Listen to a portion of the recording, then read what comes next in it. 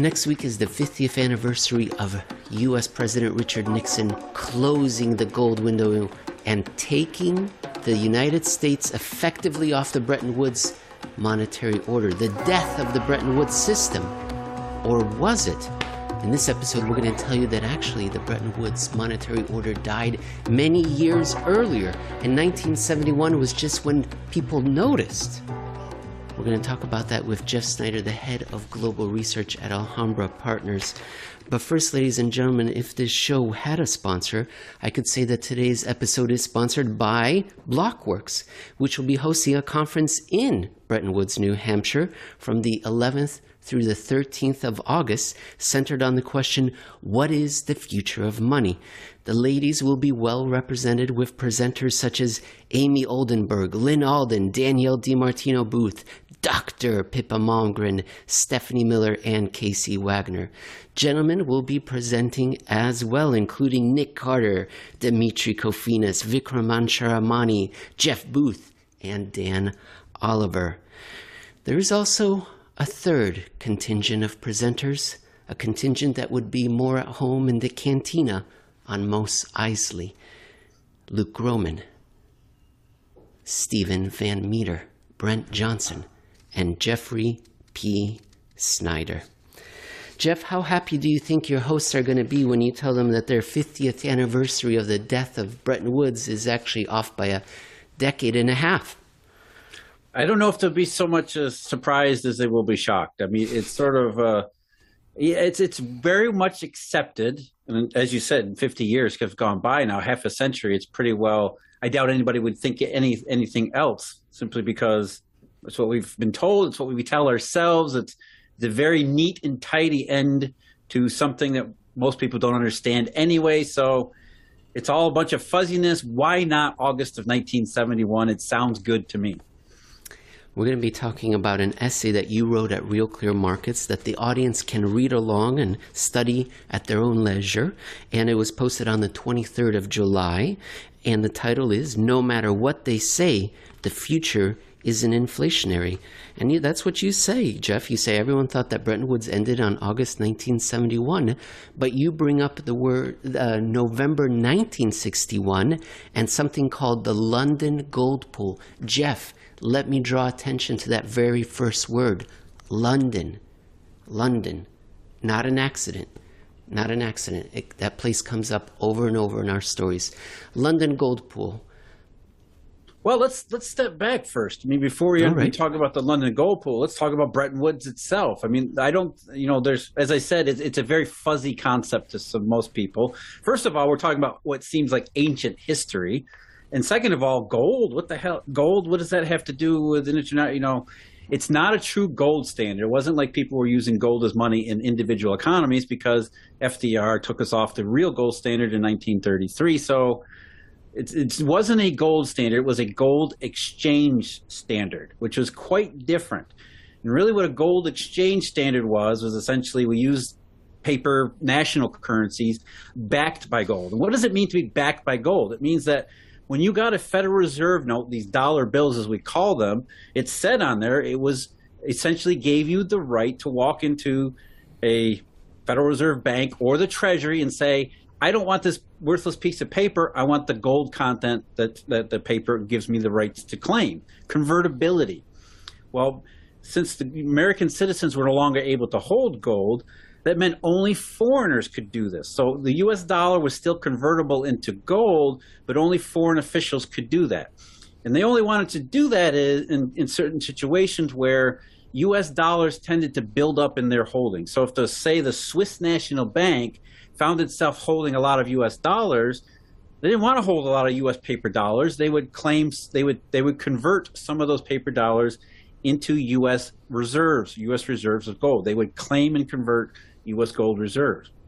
So that created a natural tendency between the needs of an international reserve currency, the requirements that the reserve currency must meet, and that limited ability of the national reserves to back that currency. This is what Robert Triffin called his dilemma or paradox, which is simply that in a globalizing system, which requires enough reserve currency to be available readily across a whole wide part of the world, in fact, much of the world, that would always cause this natural tendency or even contradiction, because so much currency, national currency, paper currency outside the United States would inevitably lead to convertibility, which would then drain domestic reserves, thereby causing all sorts of problems, because eventually, if left unchecked, U.S. reserves would be exhausted, or at least, they would be drained so much that confidence in the system would just completely break down.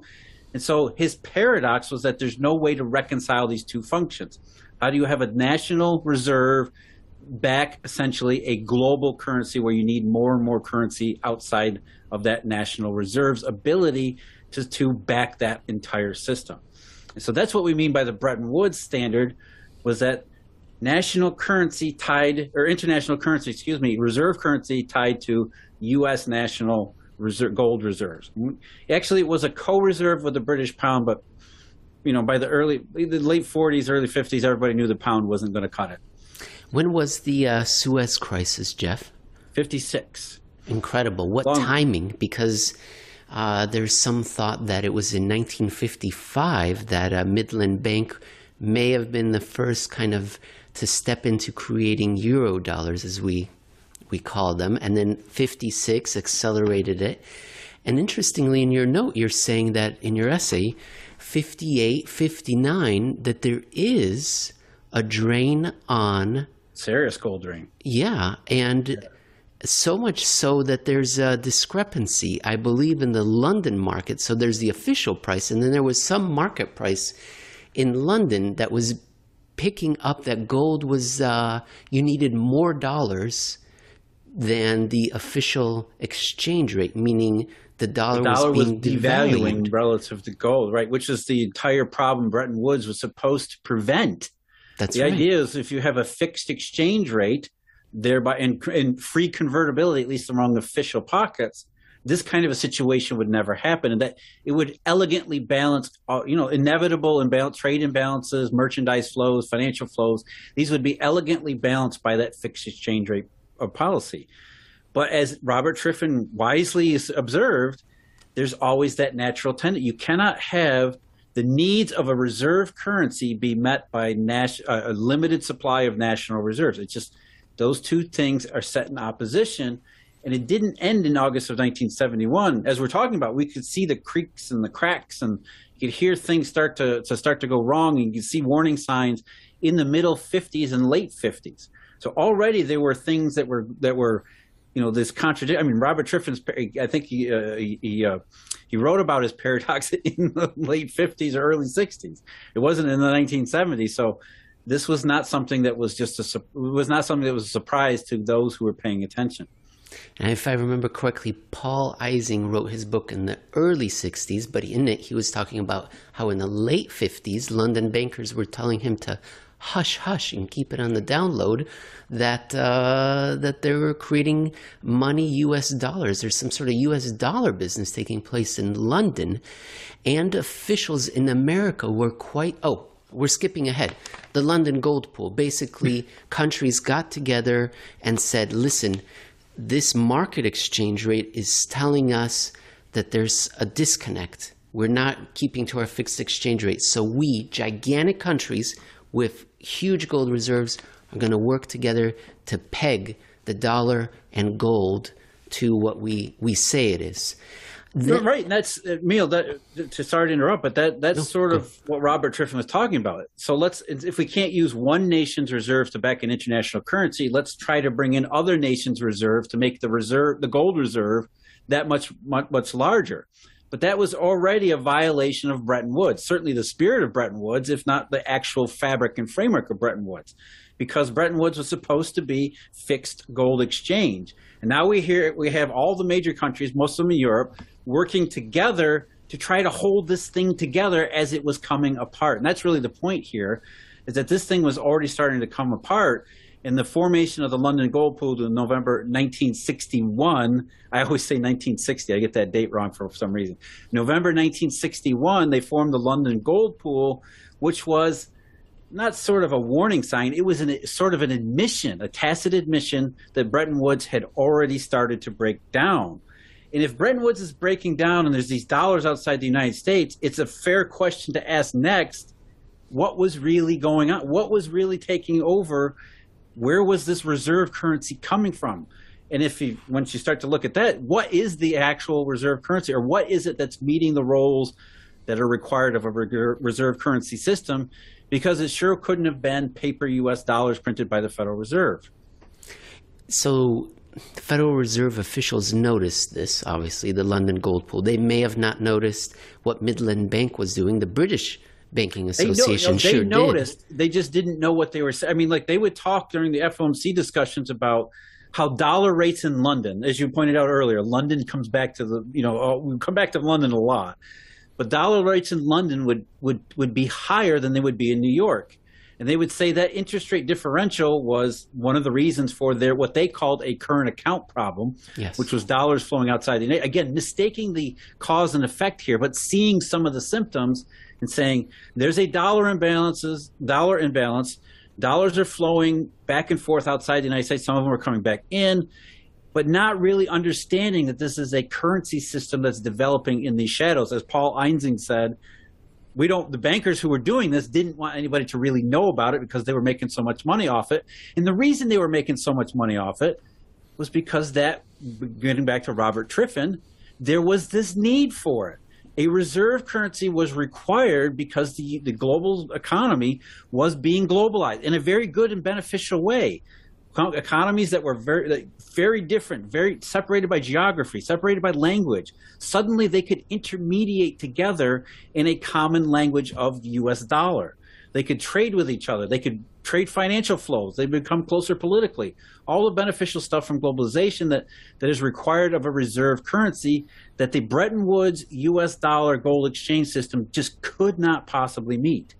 But this bank-centered, offshore, largely London-based system really could, and there was a lot of money in those early days for banks to undertake that role.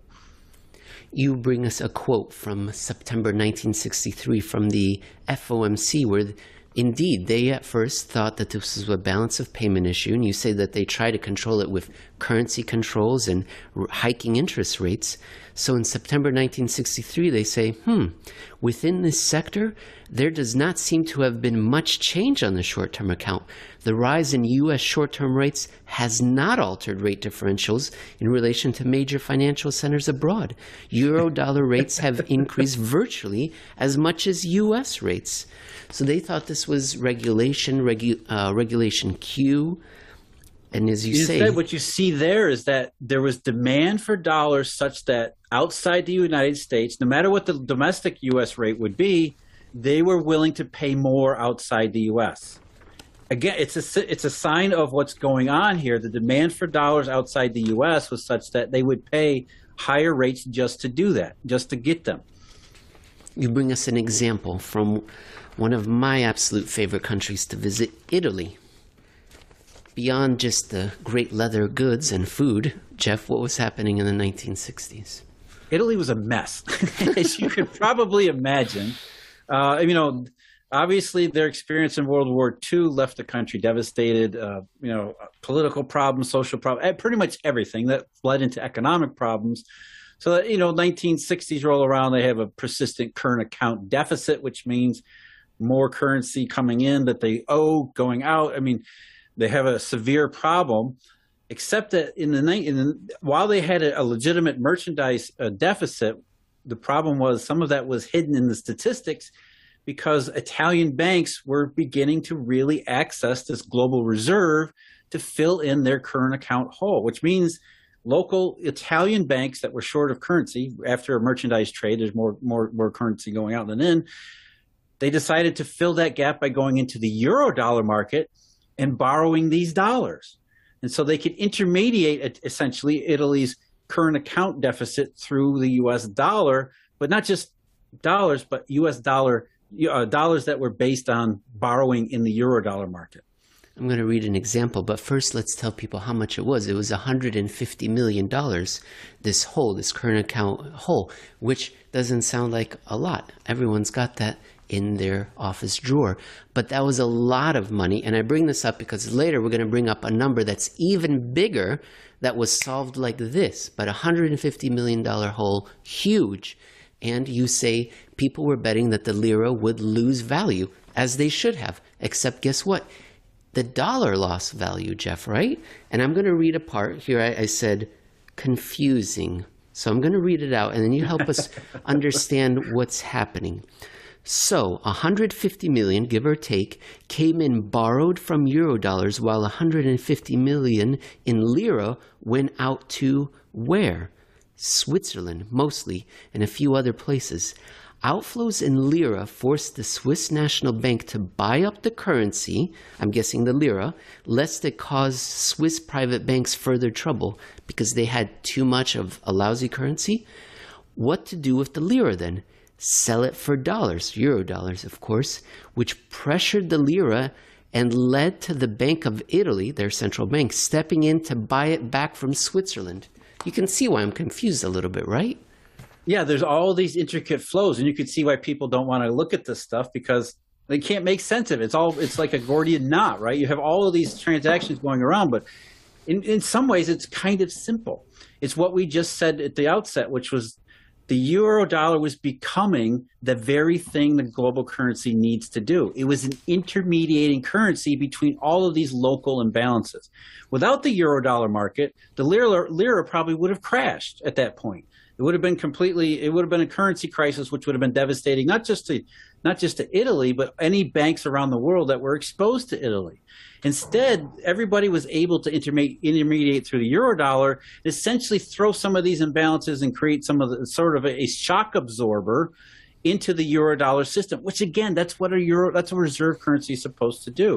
And the problem was, the eurodollar at that time wasn't the official reserve currency. It was taking on some of those roles.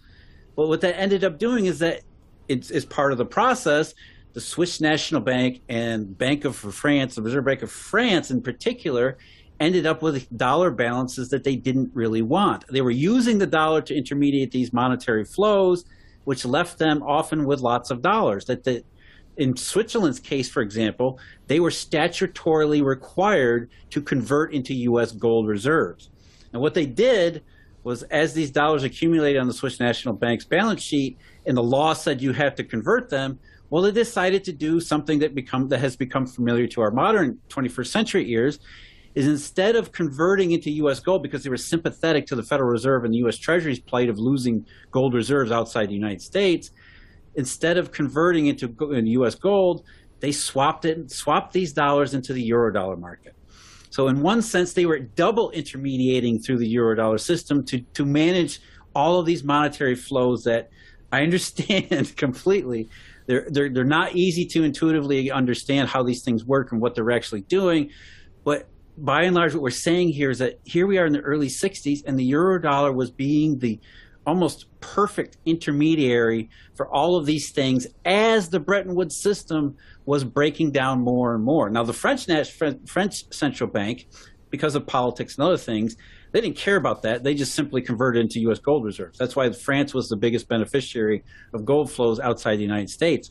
Whereas especially in the post-London gold pool era, the Swiss National Bank, Bundesbank, and some of the other European central banks, and even the Bank of Japan, were more likely to engage in these kinds of derivative transactions, intermediating through the eurodollar market to try to manage and continue and maintain the illusion of the Bretton Woods system as long as they possibly could. But that's all it was. Throughout the 60s and really the late 50s, Bretton Woods had broken down to become an illusion as this eurodollar system became more and more important because it more and more absorbed the roles of the reserve currency.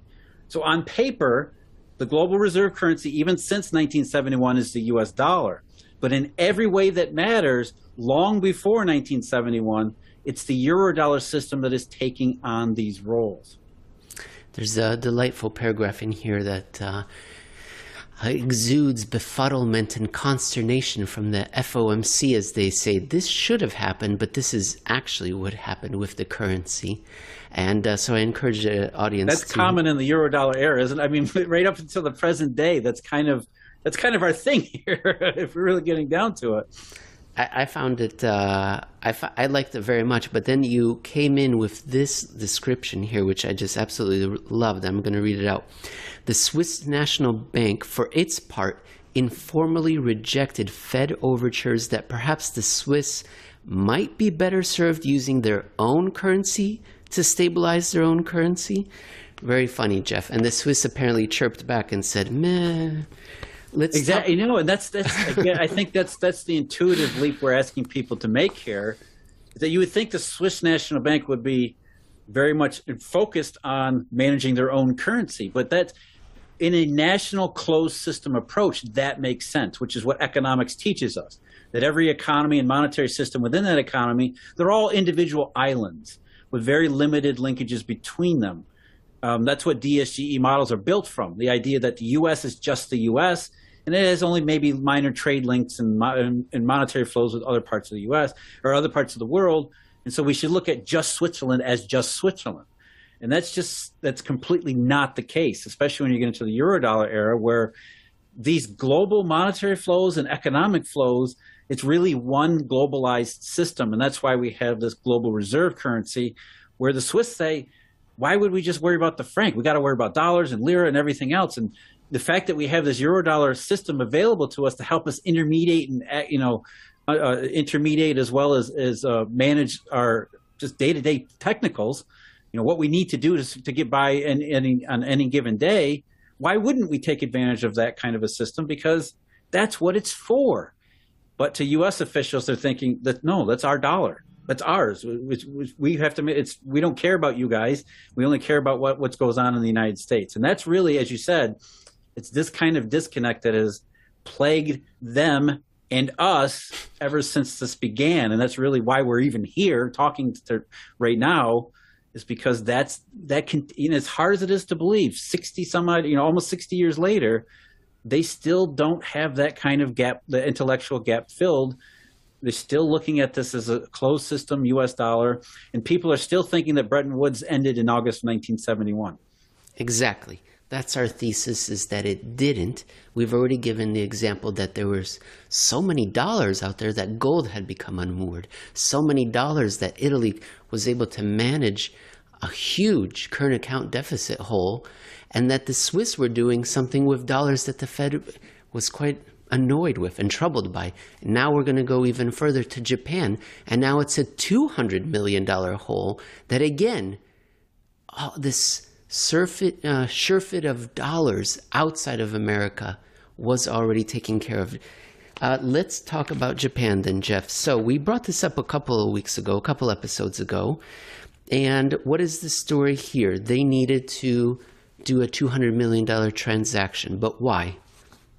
Same reason as Italy. I mean, Japan in the early, early post-war era, the yen wasn't completely convertible, nor was it really useful outside of Japan. So Japan had, as many countries around the world today do, they have a dollar short, which just simply means they need to acquire dollars so that they can be on global markets. And at that time, Japan aspired to transform itself into a peaceful industrial powerhouse. And in order to do it, they needed the monetary resources, which they acquired in this Eurodollar market. Now, as in those early Eurodollar years, you might expect it didn't go so smoothly all the time. It wasn't a mature system. And so there were bumps in the road along the way, not just for Italy or Switzerland or anybody else. The Japanese found themselves in the same year, I think it was 1963. In fact, these things that we're talking about are actually related. We don't need to get into how they're related, but some of these things are related. And so what was going on in Japan, Italy and Switzerland caused some ripples, let's say, in the Eurodollar market, where essentially I think it was the summer of 63, the Japanese banks found themselves unable to easily roll over what was then an absolutely enormous $200 million liability.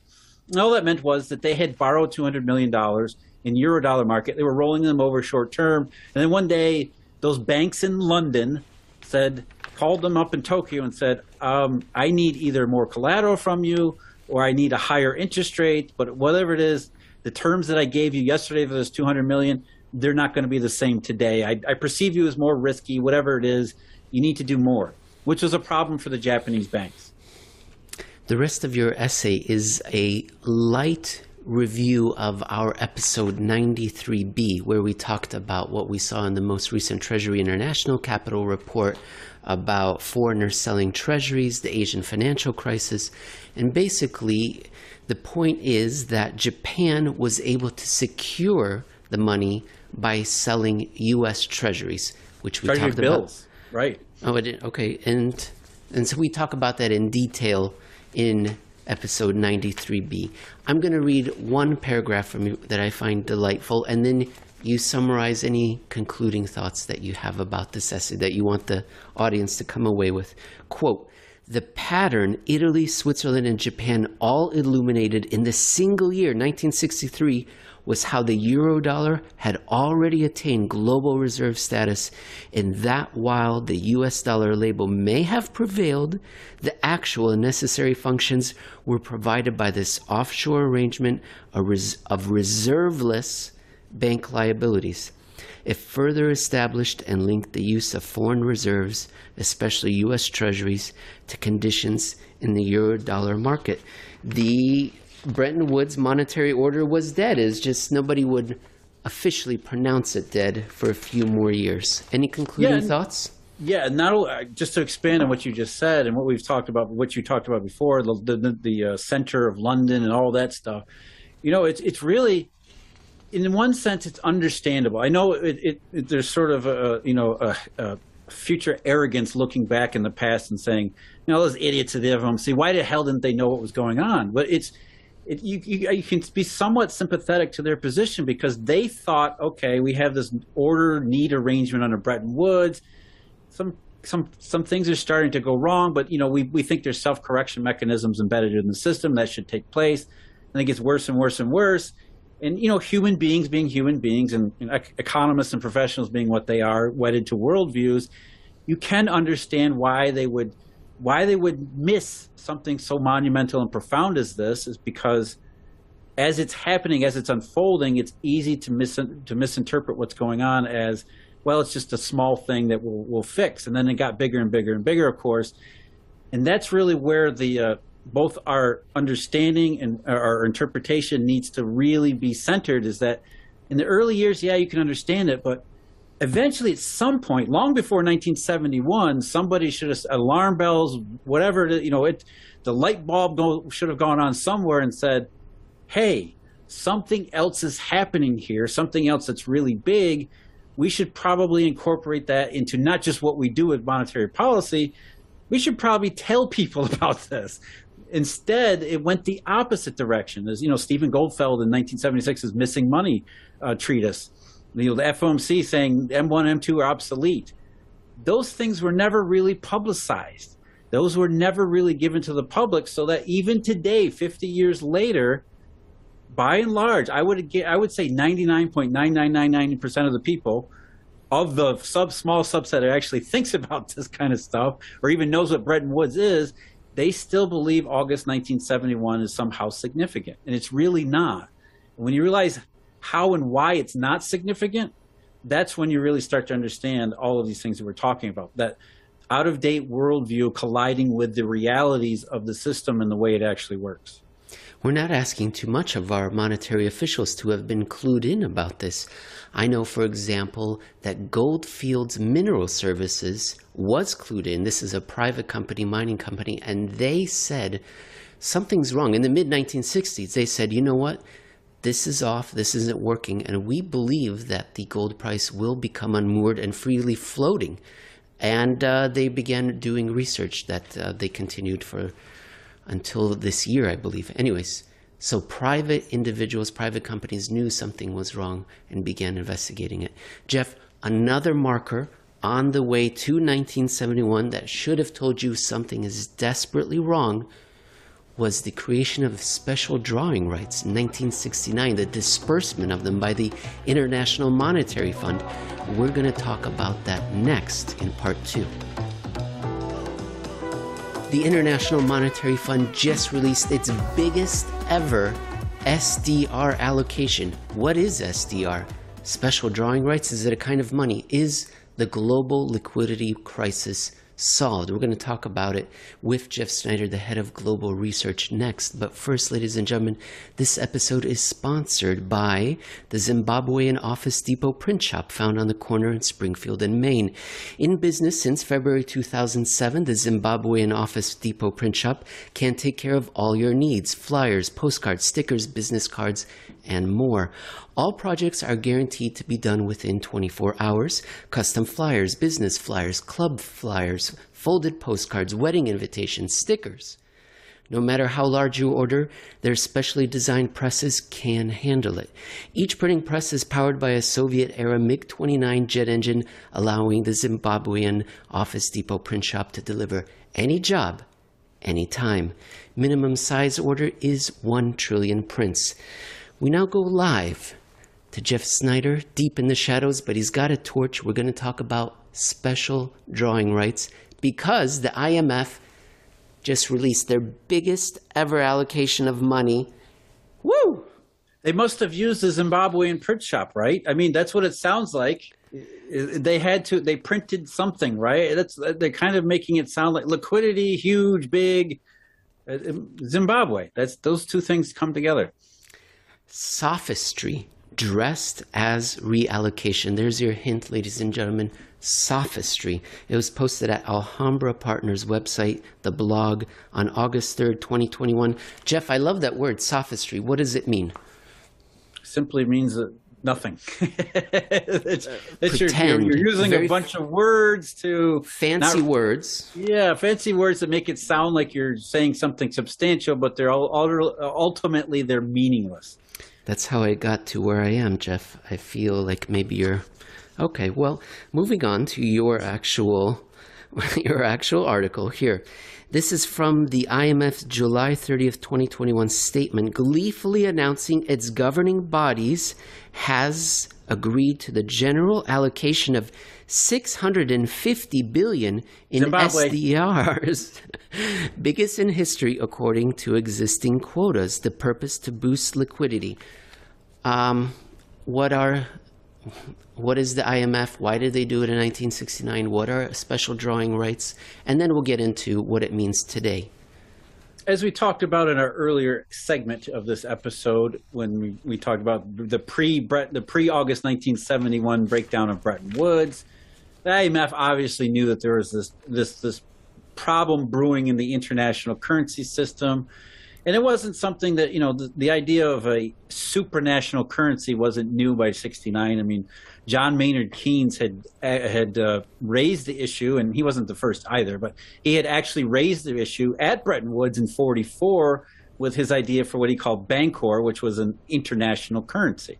So as the Bretton Woods system had broken down from the 50s and 60s, long before August 1971, the IMF, which was actually created in a very different role at Bretton Woods in 1944, obviously said, well, maybe we should try this Bancor stuff. Maybe we can create a supranational currency that isn't tied to any national monetary policy or its reserves, the Triffin's paradox of the time.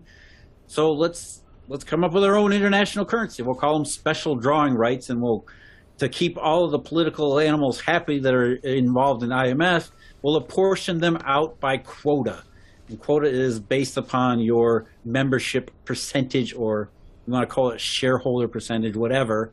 You get more SDRs, more money, more international money, the greater the shareholder you are. Now, earlier I said, I don't remember when, but I said that in 1969 they created and allocated them, but they created them in 1969 and allocated them 1970 and 1972. Today's allocation, get this, so there's a total of 661 billion of these SDRs floating out there. This one that they just did on August 2nd that they approved and is going to be dispersed by the end of this month, 456. I'm not going to do the math. I'm just going to call it 2/3 of all existing SDRs we're just creating. That sounds like a lot of money. Zimbabwe! To address the long-term global need for reserves. Neil, I'm starting to get this funny feeling, though. We're talking about hyperinflationary Zimbabwe, but, it's starting to sound a lot like the Federal Reserve and quantitative easing and bank reserves, are we printing money here? What are we doing here? That was what I was going to ask you. Is that the direction we were going? And they offer a nice little description. They say it's not a currency; it's a unit of account. So, Jeff, they're just kind of creating it out of thin air? Is that right, or did the United States have to give $400 billion to the SDR? No, it's simply a ledger entry. That's so important. So they're making money out of thin air, like the Federal Reserve does, like commercial banks do. And now the question is, this out of thin air money going to make its way into the global economy? Jeff, one last little tangent here. There are 5 currencies in the basket: the dollar, the euro, the yuan, the yen, and sterling. I don't know if we mentioned that. The SDR is not a currency. It's kind of reference to 5 different currencies. And this is important, at the end of 2015, they included the Chinese renminbi. And Jeff, it was purely political, and even according to their own standards, they didn't meet it. What are the standards? Currencies included in the SDR basket have to meet 2 criteria. The export criterion, that you're like one of the top 5 exporters in the world, okay, China, and that it's freely usable money, widely used to make payments for international transactions, and widely traded in principal exchange markets. That's not the Chinese RMB. Okay, Jeff, you don't have to say anything about that. I just wanted to raise that point. No, it's an important point. Yes. Oh, yeah? I think your larger point is that, getting into the sophistry here, it's not money, it's not economics, small e economics we're talking about, as you're talking about quite relevantly, politics. Yuan was included not because it meets the monetary standards of forget the IMF, it meets any monetary standards of any useful, reasonable definitions anywhere. But that's really, the IMF is not a bank. The IMF is not making loans or making currency based on the economic considerations of its customers. It's acting in a political manner because it is a political institution. It only gets a little more complicated because it's an international political institution, and so it has sometimes competing national interests that it has to try to balance. But we don't care about that. We do. Let's be sure. We do care about that. But for our purposes here, we're strictly analyzing the monetary and the monetary capacity, and therefore the economic possibilities of what should be or should not be a useful currency. And that's really the issue here. They can create all the press releases and statements they want. And I think they used the Zimbabwean Office Depot for this too, because the press release was everywhere. And it said, liquidity. We just created a bunch of money. Everybody go home. The crisis over. Everything's fine. And already you're sort of thinking, well, wait a minute. What crisis? Wasn't the crisis over last year? Why are we still doing crisis stuff this year? Because I heard Jay Powell. He was on 60 Minutes last year, and he said he flooded the world with digital dollars. So why are we flooding the world with these new SDRs? Already the question should be working through your mind and asking, right away, what is going on here? What are they really attempting to do? Why are they tying SDRs to this nebulous term liquidity? What is really the purpose? The IMF has flooded the world with SDRs 5 times. Now listen to these dates: 1970, 1972, 1979, 1981. Not great economic times. And then, Jeff, 2009. Before we get to the 2000, those 4 earlier ones, remember what their purpose was. No, because at the time, during the great inflation, it wasn't that we had a shortage of Eurodollars, we had too many. And so the SDR was meant sort of in a half-hearted way to maybe possibly become a competing stable currency, restricted, something more like Bretton Woods had been, because there was way, way too many Eurodollars at that time, because it had that early days of the system had gone insane and created all sorts of new forms of money that nobody could check anywhere. And so the SDR and those earlier allocations were meant to be not so much for liquidity, but for stability. And so the IMF was acting politically in reaction to the overriding conditions of that era, which were too much Eurodollars. Now, as you're going to say next, they're fast forward to 2009, their next allocation was the opposite, right? It was the opposite, but it was also gigantic, Jeff. Because now we're not talking about stability. We're now talking about liquidity because there's a shortage of dollars. Just to give people a sense, the 1972-1981 allocations, 9.3 billion SDRs and 12.1 billion SDRs, respectively. Then the special allocation in 2009 was the combined total, 21.5. And then the general allocation in 2009, 161.2 billion SDRs, a flood of money.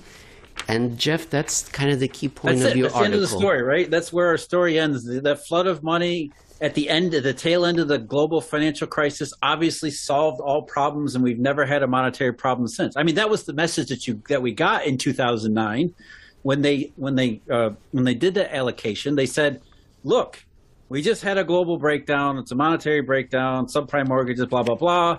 Here is the equivalent of $250 billion in U.S. dollars worth of SDRs being created. We're going to make sure we allocate them to the smallest, poorest countries on the earth so that they have sufficient liquidity that something like this could never possibly happen again." This gigantic, and again, it should sound a lot like quantitative easing and bank reserves because you get the same message in both areas. They're saying, yes, we just had a liquidity crisis. We've just solved it by printing money. Except in the one form, QE, they print bank reserves, and in the other, the IMF, SDRs, is it actually useful money, or are we just being sophists? Are we just talking politics and hoping people don't ask any more questions and stop looking into these kinds of affairs? And that's really – go ahead, Emil. You briefly, speaking of politics, you briefly raised the point of the big spending, the ARA in 2009, how that also, fiscal, right? So the fiscal United States spending, that didn't make a difference, just like presumably our current Biden-led administration, and that fiscal spending is not going to make a difference, like this SDR allocation isn't going to make a difference like it didn't in 2009. Jeff, you do raise China in this story and something in 2016. Is there anything that you wanted to bring in with the world's second largest economy and their relationship with SDRs?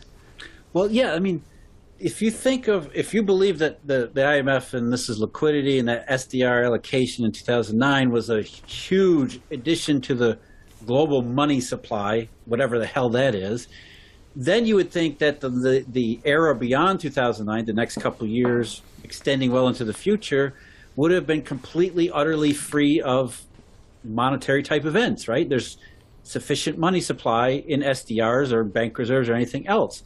Yet the history of that era is exact opposite. In fact, we've had one constant dollar problem after another, and I don't hear the letters SDR in any of these things. Nobody is appealing to SDRs to plug their eurodollar holes. What are they doing? Like the Japanese in 1963, they're selling treasuries because they have a eurodollar problem. SDRs don't appear to be very useful. And that really kind of came to a head in a very big way with the Chinese, especially beginning in 2012, 2013, 2014, moving forward into 2015 and 2016, where, yes, the yuan is now convertible, but that doesn't change the fact that they actually have the world's biggest dollar problem, because there is a dollar problem, and it doesn't make a bit of difference that there was this massive SDR allocation in 2009, because SDRs are not useful money. Jeff, any other final concluding thoughts? Otherwise, we'll move on to part 3. The concluding thoughts is they make a big deal out of the big numbers. They make a big deal out of saying this is going to help those that are hardest hit. And in doing so, again, as I said, this should raise in your mind, I've heard this before. I heard this with quantitative easing and bank reserves. And these two things sound the same because they essentially are the same. It's sophistry disguised as something else. It's actually sophistry disguising what these things really are, and then what they really are, or what they really are not, is effective and useful money. In part 3, we're going to discuss some bad news for my fellow American citizens regarding their income. It turns out that you did not earn as much money as you thought you did. We're going to talk about it next. Dear America, did you know that you made less money than you thought you did?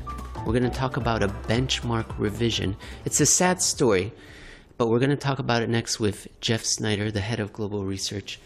And this episode is sponsored by social media. You can find Jeff on Twitter at Jeff Snyder with an I, _ AIP, also with an I. You can find me on Twitter at Emil Kalinowski, also 2 I's. Jeff, I'm not going to make any funny jokes because this is a sad one. We're going to talk about something that you never hear about in the mainstream media. That's how I should have started the show, is by telling people we're going to talk about something you don't hear about in the mainstream media that is extremely important. It's benchmark revisions. It's about going back in time and saying, you know what? It was actually much worse than we thought it was. But moving on. So, Jeff, the article. Go ahead. No, I was just going to say it really, to me, it's one of my biggest pet peeves, is because you're exactly right. An economic number like today, the payroll number will come out and everybody will say, this is the economy. This is what it is.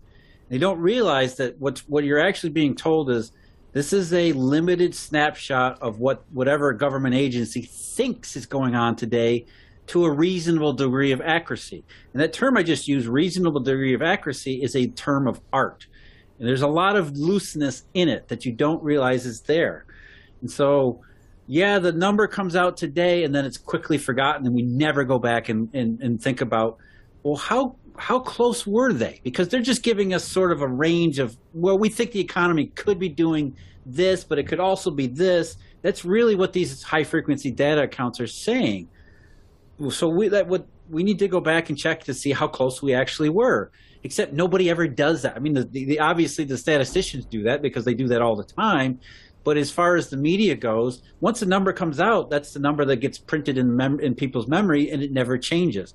When in fact we've seen, especially since 2012, these benchmark data revisions sometimes are very substantial to the point that they really do alter your picture of what happened in economic history. And this is one that we're going to talk about here. It doesn't just apply to economic history. It applies to this year economic history in a way, frankly, I don't think I remember ever seeing before. And it's a really serious one. That's right. I circled the number of exclamatory adjectives here that you used in this report, which is unusual. Unlike you, you're really trying to drive this point home, and hopefully I can help do that on the show. Jeff, if people want to read the article, it's called Inflation Estimates, PCE, Totally Overshadowed by Benchmark Income Revisions and the Deflationary Implications of Them. So if the audience is out there and they heard about this data release, it's almost certain, 99% chance that it was just about the PCE number and not about the benchmark revisions. But it was very big, and you said... Well, yeah, the PCE number we're referring to is the PCE deflated, the inflation numbers, which, as I'm sure everybody is aware right now, they're elevated in a way. The core PCE is the highest it's been in 30 years, which I'm sure everybody has heard. But I'm equally sure that almost nobody has seen the rest of the data, including the revisions that we're going to talk about. And as I said in the title, what I was getting at is that down the road, the more important part of the data that was released at this time, the personal spending and income data, is this income data, not the deflator data. So we're going to talk about real personal income, excluding transfer receipts. And why do we want to exclude transfer receipts? What are we driving the core of? What are we looking at? We're looking at personal income, and that's including wages and salaries and earned income, as well as proprietor income and income from business, profits. What we're really looking for is what is the private economy underlying fundamental in terms of income generation and distribution. We don't care about Uncle Sam throwing trillions in transfers and stipends and whatnot, because that's the non-economic factors that don't really tell us much about the private economy's health or ill health. So we want to use real personal income excluding transfers. And when I say we, I'm just talking about us, you and me, Emil. The NBER, for example, which we talked about in just a recent episode, when they get together to decide on a business cycle, they look at basically a couple different data points, GDP, the unemployment rate. They also use this one. This is an important data point that mainstream economists use to get a good sense, or at least a somewhat reasonable sense, of the private economy underlying income fundamentals.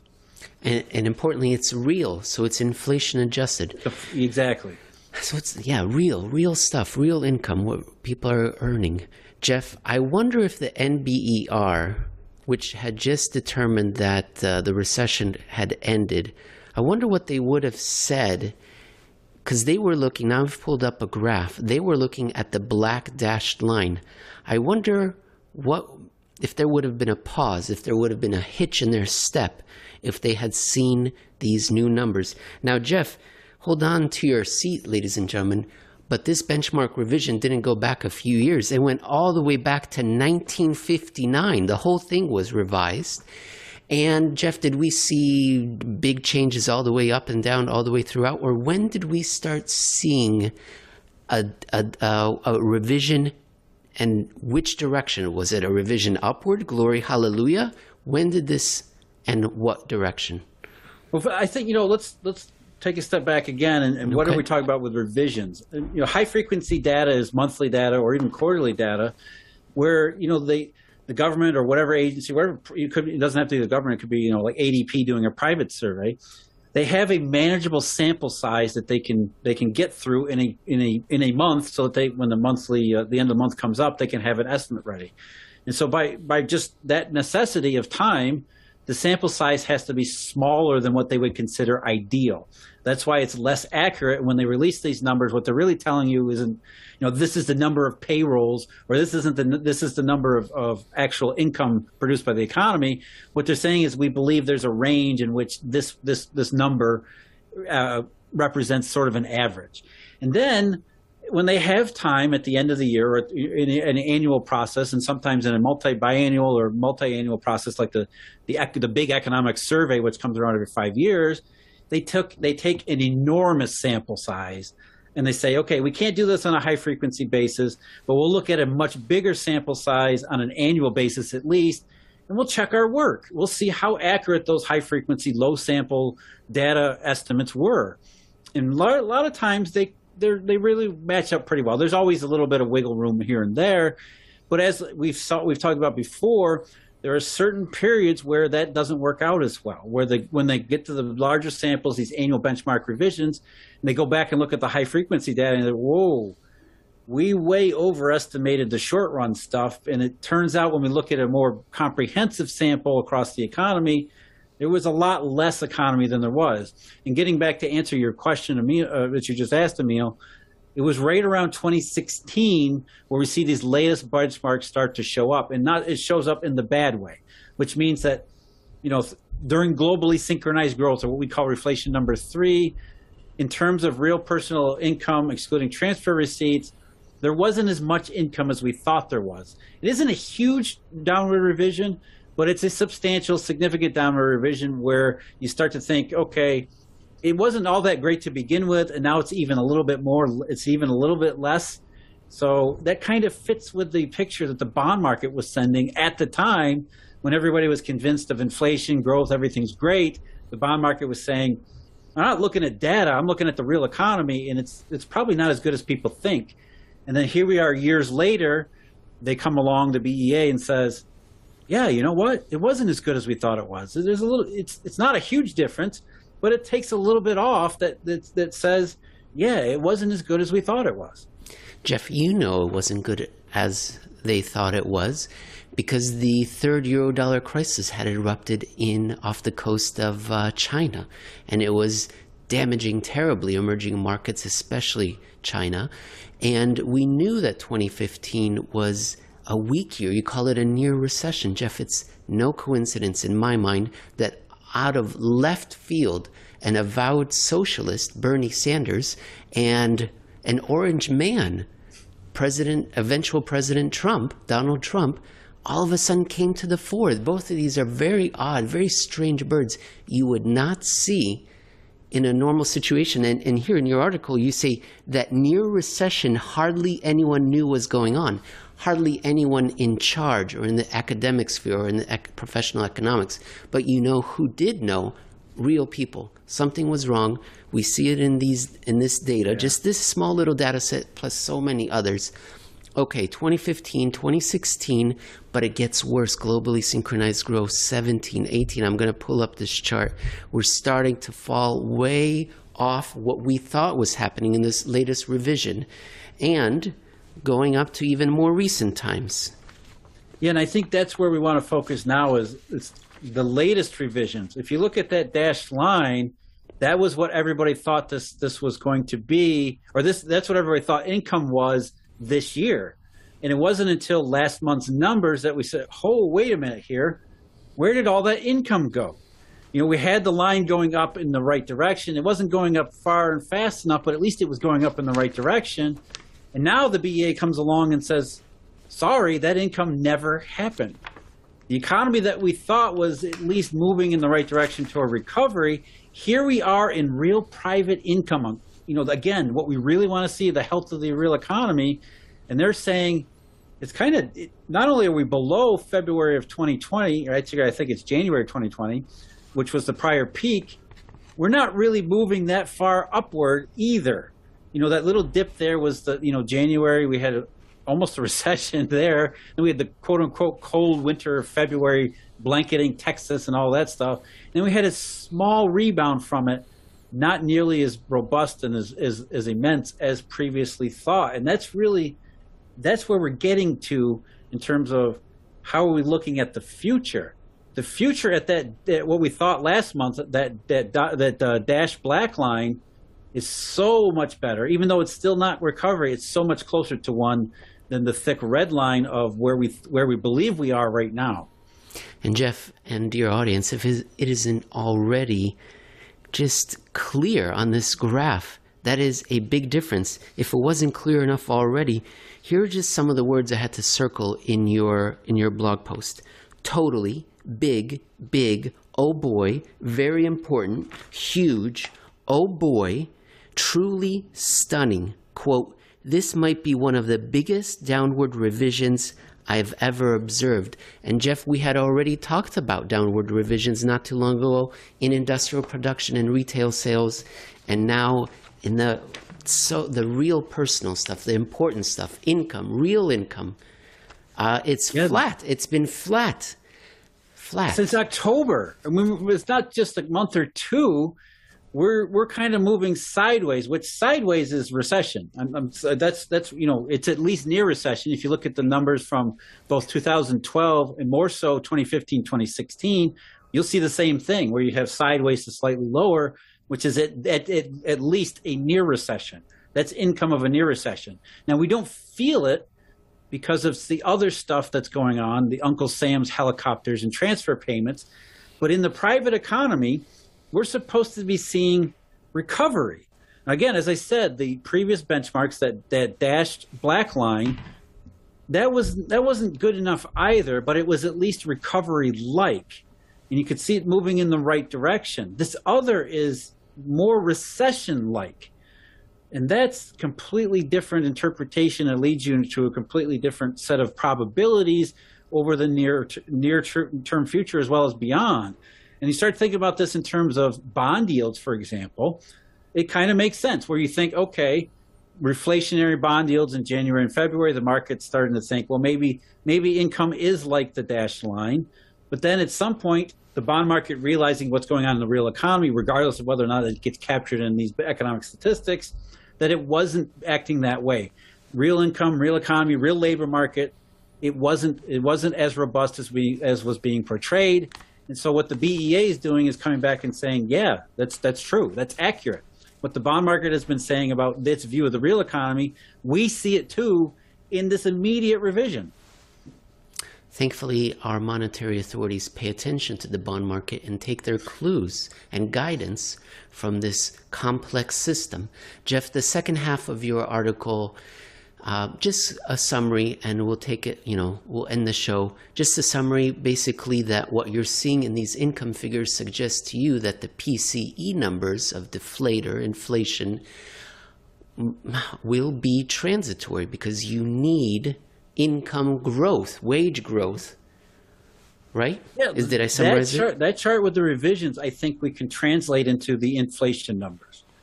As we now know with the recent benchmarks, that thick red line that's going sideways, that's transitory inflation. And so what's driving the PCE deflator currently is what's not in the red line. And I don't mean the dashed line either, the black line. I'm talking about the transfer payments from Uncle Sam. And so once the transfer payments from Uncle Sam start to fade away here, there you go. Perfect example.